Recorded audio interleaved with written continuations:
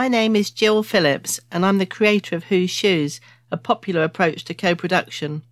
I was named as an HSJ 100 wildcard and want to help give a voice to others, talking about their ideas and experiences. I'll be chatting with people from all sorts of different perspectives, walking in their shoes.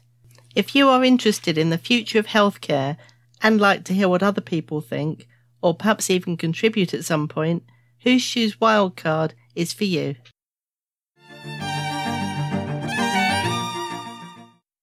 What matters to you? What Matters to You is a brilliant global movement whereby healthcare professionals ask patients what matters to them in terms of personalising healthcare. In the last episode of Wildcard Whose Shoes, I chatted with FabOb's Alison Wright about personalising maternity care. Take a listen. I think personalised care means different things to different people. So for the NHS long-term plan, personalised care is included as one of the 5 major projects that the NHS wants to provide for patients.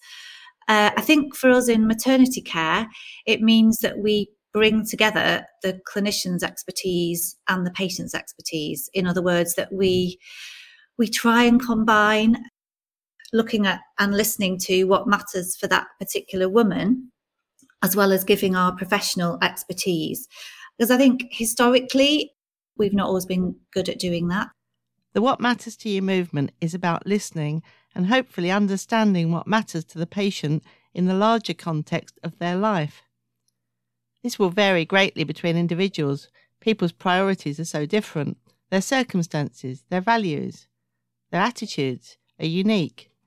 What matters to them will all be different. It's brilliant that this is being recognised now increasingly as being really important in healthcare, rather than people just being seen as medical problems to fix in a one-size-fits-all type approach. So this Thursday, 9th of June, was World What Matters to You Day. It seems there's a special day for everything these days. I'm actually thinking of having a global Whose Shoes Day. What do you think? So I had big plans to do something a bit more sophisticated for this podcast, but I've just been too busy. And the things I've been busy with are important things that matter to me. And hopefully some of them are things that make a difference to other people too. So then I asked myself, what am I beating myself up for? Sometimes we can try and do too much, and it's important to look after ourselves too. Now, typically when I'm talking with a guest on the Wildcard Whose Shoes podcast series, I start by introducing the guest and asking them what matters to them. It's a great question to open up the conversation and let the person I'm talking to chat about the things that are important to them, whether that's in their work life or their personal life, and just let the conversation flow from there. I've never wanted them to be interviews with any preset questions, just a way of exploring different topics with people who are passionate about making positive change. And of course, it's always lovely to get feedback on the podcast and to hear what you're enjoying and whether it's working for you. So please remember to put a comment or to review the podcast on your favourite platform, whatever works for you again. So I'm hoping one day to have a bit more time to pick out some of the common themes and lemon light bulbs that are starting to come through in the podcast series. Things like people using healthcare services saying how much it matters to them to be listened to be trusted, to be seen as an expert in their own body and what's happening, having their feelings and experiences taken seriously. I'd like to pick out those kind of themes and then pull out clips from different podcasts showing the similarities in the so-called little things that really matter to people. I think this will be fascinating. For example, perhaps an episode on being believed. I remember I used some clips from my podcast episode with Rachel Jury, episode 17, in a session for NHS England, where James Mountford asked me to join him in getting people to think about what it really means for healthcare professionals to try and walk in people's shoes, should they even be trying to do that. So here are the clips from Rachel that I used, exploring what it was like not to be believed and how that had such a long-lasting effect on her. honestly, I hardly had to say anything because suddenly people just got it. And it was so incredibly powerful. Because apparently urostomies are for older men that have had bladder cancer. Actually, they're not. There's so many reasons that people can have their bladder removed, or their bladder will stay in place and they have a urostomy, or any urinary diversion. And it's just, because it's not, still in this day and age, you'd think it would change now. But just because you don't fit into a box, it's then, we don't believe you. And it's, it wasn't a nice experience. I think also throughout my experience, how that impacted me is when I go into hospital, I think people aren't going to believe me. And yes, when I first became ill and the organs were failing, it took a long time to get a diagnosis. And I eventually got a diagnosis of autonomic neuropathy. And during that time, people didn't believe me. They didn't know why things were failing for me. And that has impacted me throughout my whole journey, because all the surgery I've had, all the near-death experiences I've had, all the admissions I've had, there's an element in me that thinks nobody's going to believe me. And I've actually had to say, I am really septic. They're like, your blood test shows you are. We don't. But because that whole not believing me, because I don't fit into a box, it has impacted. And I've had to really be aware of it. And I've had to do quite a lot of work on that, knowing that, yes, people do believe you. You don't have to double question. You don't have to show all the thermometer, take a picture of the thermometer, right. go, and my temperature was really 41. It's like, we know. But because of that past experience that I had, and that trauma I had, I guess, through not being believed and being so ill, that then it plays out now. So then I thought, well, actually, what I've been busy with for the last couple of weeks that's preventing me from doing a more timely podcast is all about what matters to people. And that was a bit of a lemon light bulb moment in itself. Because then I realised that really, it always is with Whose Shoes. What matters to people runs like a stick of rock through all our work, whether or not there's a new hashtag or latest buzzword, if you like. In fact, it's been fascinating to watch over the last 14 years, since I originally jumped ship from my day job to set up Whose Shoes, different campaigns and different keywords coming and going. And it occurs to me, particularly as I get older and a lot of my friends are now retired or retiring, one of the things that matters to me in my work is trying to make the most of what we're already doing, to get people listening to the work we've already done, watching the videos we've already made, indeed listening to the fantastic people who've already contributed to this podcast series, rather than always feeling you have to do something new. Now, you've heard me raving about Fab NHS stuff before. They're brilliant for this. They've set up a Matex Whose Shoes campaign page for us, and they're just always adding to it. For example, we recently ran a Whose Shoes workshop in Croydon around health inequalities in maternity care, and to try and make the ripple spread a bit wider, I made a little film of the session and posted it on YouTube. Then, ping, suddenly the film that we'd made appeared on the Fab NHS Stuff site this week. And then I remembered that the spark for setting up the campaign page came direct from this podcast. In episode 12, I was talking to Dr. Terry Porritt, who, together with Roy Lilly, founded the Fab NHS Stuff approach and website, and the idea to set up the Matex Whose Shoes campaign page came up live during that conversation.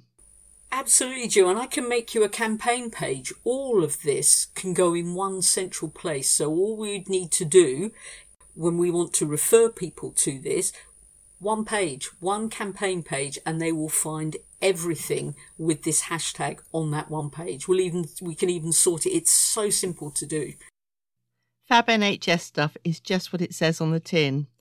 They just want to share the good stuff in a very accessible way, and I love them for that. Look out for this year's Fab Stuff activities, which start on the 5th of July to celebrate the NHS's 74th birthday. I need to make time to contribute to that. We're putting together a video, and I'm really proud and privileged to be asked to be part of it. I'm not quite sure what it's about yet, but I know it's going to be fantastic. JFDI. So, Something I'm discovering at the moment, and hopefully which will come through really as part of this podcast, is the power of audio. Indeed, the power of things like this podcast series, and how I can repurpose, to use a bit of management speak that I've learnt recently, clips from existing episodes to bring things alive in a new context, without having to do something totally new, or to have to go back to people and ask them to record something new when they've already done something brilliant. It's already there. So let's give you a couple more examples from the work I've been doing recently, which is what's been keeping me so busy. I'm doing some truly fascinating work, and work I sometimes find difficult. I find myself asking myself, and I know Mr. Hooshoes asks me all the time, how it came about that I'm researching triage in maternity care across the whole of London and running a highly interactive 5-hour online session trying to simulate a board game experience to bring about positive change. Amazing times we live in when you stop to think. We did actually run an online Hooshoes workshop for Professor Becky Malby from London South Bank University from a car park in Devon on our way back from holiday recently, but that's another story. So what am I talking about?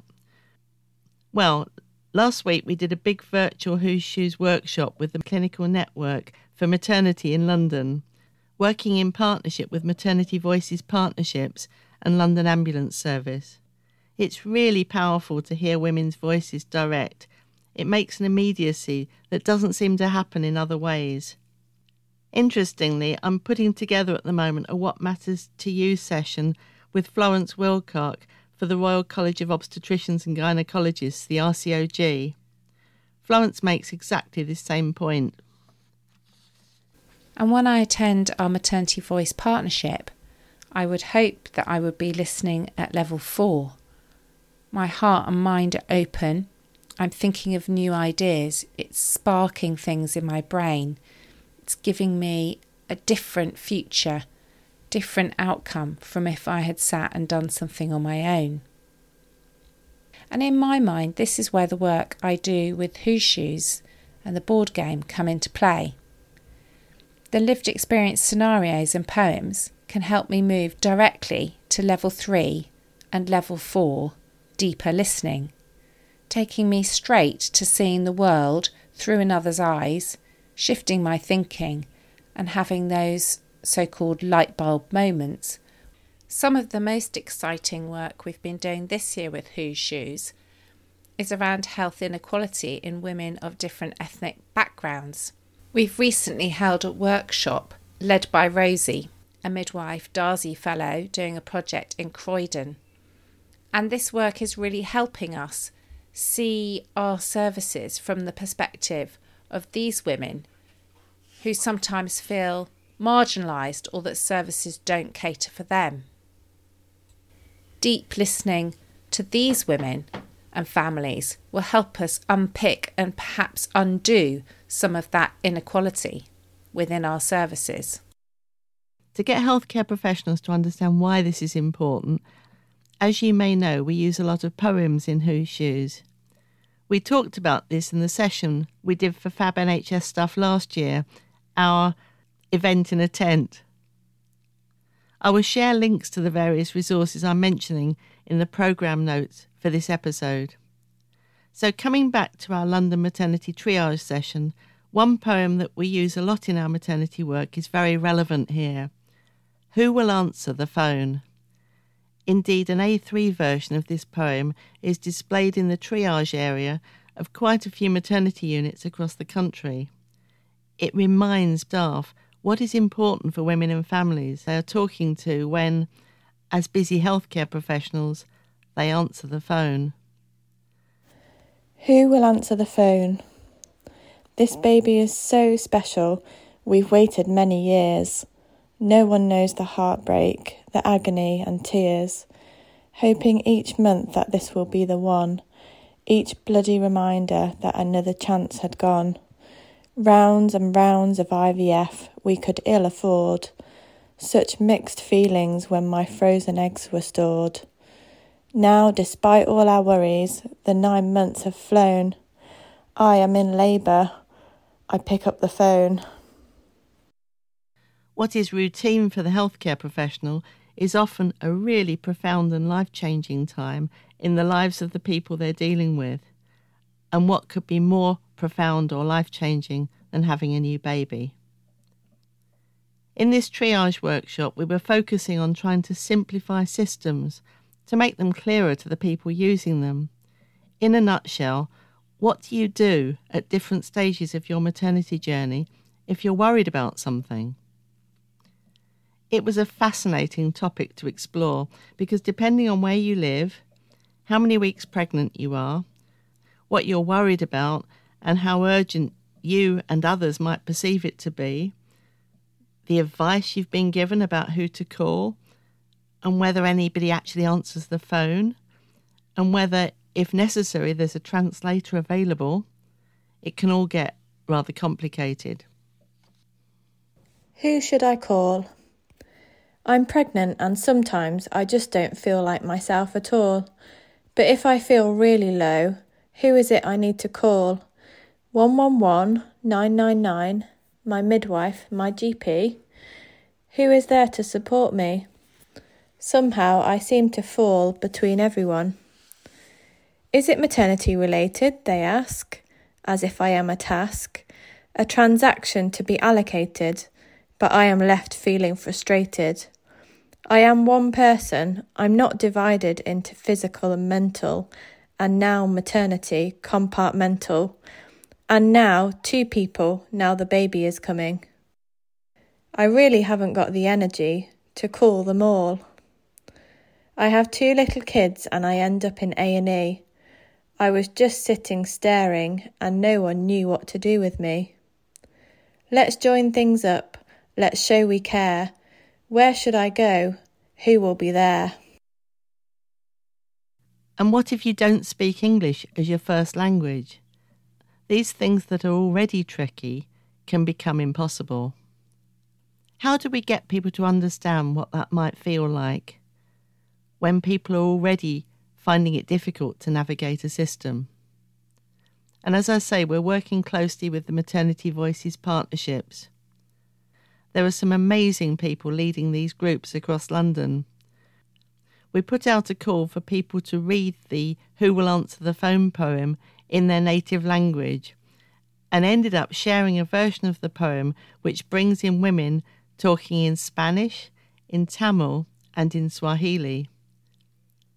As a bit of a linguist, I think this blended version of the different languages sounds absolutely beautiful, and I hope you do too. But it really got people thinking and understanding in a more profound way. Este bebé es súper especial.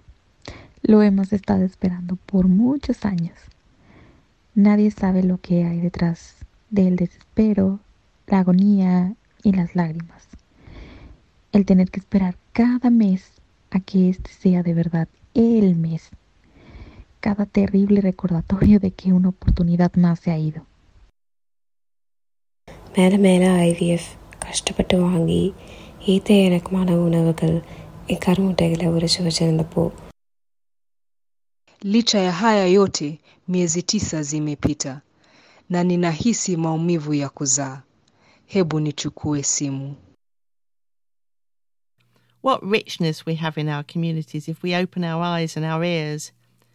How best to help people, to be interested in what matters to them, to be curious. And that made me think of the conversation that I had with Dr. Farzana Hussain right at the beginning of the podcast series. And Farzana talked so brilliantly about being curious, and it's been one of my favourite clips from the whole series. Yeah, Jill. So, I consider myself a really nosy person, and I think that's a real positive thing if you're a GP. I think curiosity is so important. And, we kind of are born with that, aren't we? I think it gets knocked out of people because if you see little children, they're always curious, aren't they? Going into cupboards, looking at people, they're curious. I think we're born with that ability. And I was noticing with the COVID vaccine, Jill, that again, where I am in Newham, sadly, we had the highest COVID death rates during the first wave. And I was noticing very early on in December, only about 2-3 weeks into the campaign, where at that moment we were still only vaccinating the over 65s and the extremely vulnerable. And in my own practice list, I run a list of 5,000 people, I noticed that the over 65s that had been, only 50% of mine had been, and all the over 65s that had been were Caucasian, and all the over 65s that hadn't been were all either BAME or Eastern Europeans. And it was so striking. And wow. I just thought, I wonder what's going on here. And I'm very fortunate, Jill. I'm very blessed I've been in my practice for 18 years, and I know a lot of them. And my over 65 numbers are quite small. Like, I've got only 200 over 65. So we're talking about 100 people. And I started ringing them. I just thought, just again, out of curiosity, let's ring. And it was, various different reasons. I had an African lady who's in her 80s who was concerned about the long-term effects. She was very concerned. And I know her really well, Jill. And I said, well, if you grow a second head in 20 years' time when you're 103, I'm not a surgeon, but I'll come and cut it off for you myself. And because I know her, we were able to giggle. And her son was also very instrumental. He wanted his mum to have it. So I was having a joke with her. And then I lost my own mum, as you know, Jill, when I was 19. And I said to her, my mum would have been just a year older than you now. She's not here. But if she was here, I would want her to have it. And even though you're not my mum, I would want you to have it. 3 days later, she had it, and she rang us back to say she'd had it. That's amazing. And I think that's I forget how blessed and privileged I am, but also what a great privilege and position it is that actually we have so much trust as GPs, and I think it's part of our duty. So be curious. Find out what matters to people. I guess this has been a bit of a stream of consciousness type podcast. I didn't want to miss out this episode as I thought it was important. So I've told you a bit about the things that are keeping me busy. And we've got 2 more exciting events happening this coming week. I'm really looking forward to our face-to-face Whose Shoes Wellbeing event with Gaynor Armstrong and the maternity team in Coventry.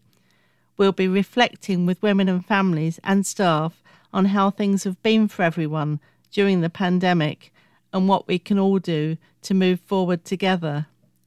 It's really exciting. We've got a rock choir, a virtual reality experience whereby busy healthcare professionals can look after their well-being by having a short time relaxing on the beach. We have chiropractors, hand massage, and all sorts. And most importantly, of course, deep conversations, understanding some of the sadness and trauma experienced during the pandemic and moving forward together as human beings. Building the future. A global pandemic. There is no question we were scared. But with fantastic team working, we came together because we cared. In some ways it was refreshing, a weird kind of blessing. We were able to be bold, to ditch things that left us cold. Targets for the sake of targets, counting for the sake of beans, filling endless paperwork like soulless machines. With rapidly changing guidelines, new procedures every day, we tackled huge challenges and always found a way. We surprised ourselves, responsive and reactive, sharing and learning, a rare chance to be proactive. Our clinical skills recognised, self-motivated, energised. What is best for this patient, this situation, now? Do you need to take a break? Listening with compassion, feeling valued and cared for, staff and patients, everyone. How did it happen we were so remiss that it took a pandemic to appreciate this? The stifling bureaucracy has lifted, the power has shifted, and if there's one thing we know, we must never let this go.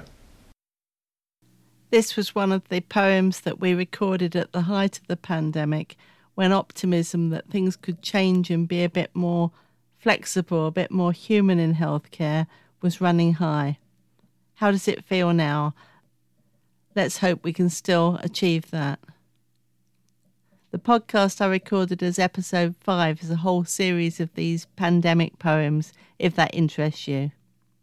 We have another innovative virtual Whose Shoes session coming up, working with Fab Sunita Sharma, an obstetrician, a FabObs from Chelsea and Westminster Hospital, looking at how to improve things for women in postnatal care, and specifically the handover and information sharing between the community midwife, the health visitor and the GP. I love people like Sunita who look outwards and work across services rather than just thinking in terms of their immediate role and working in silos. Sometimes over the years of Whose Shoes, I've found that I've got the least evidence of some of the biggest stuff that I've done because I simply have been too busy to make that video, too busy to make that stellar story or to write that blog. So hopefully the podcast series is filling that gap and providing a lasting record, not least for myself, of some of the things that would otherwise have been lost. Thank you so much for sharing this journey. I hope you have enjoyed this episode. If so, please subscribe now to hear more of these fascinating conversations on your favourite podcast platform, and please leave a review. I tweet as Whose Shoes. Thank you for being on this journey with me, and let's hope that together we can make a difference.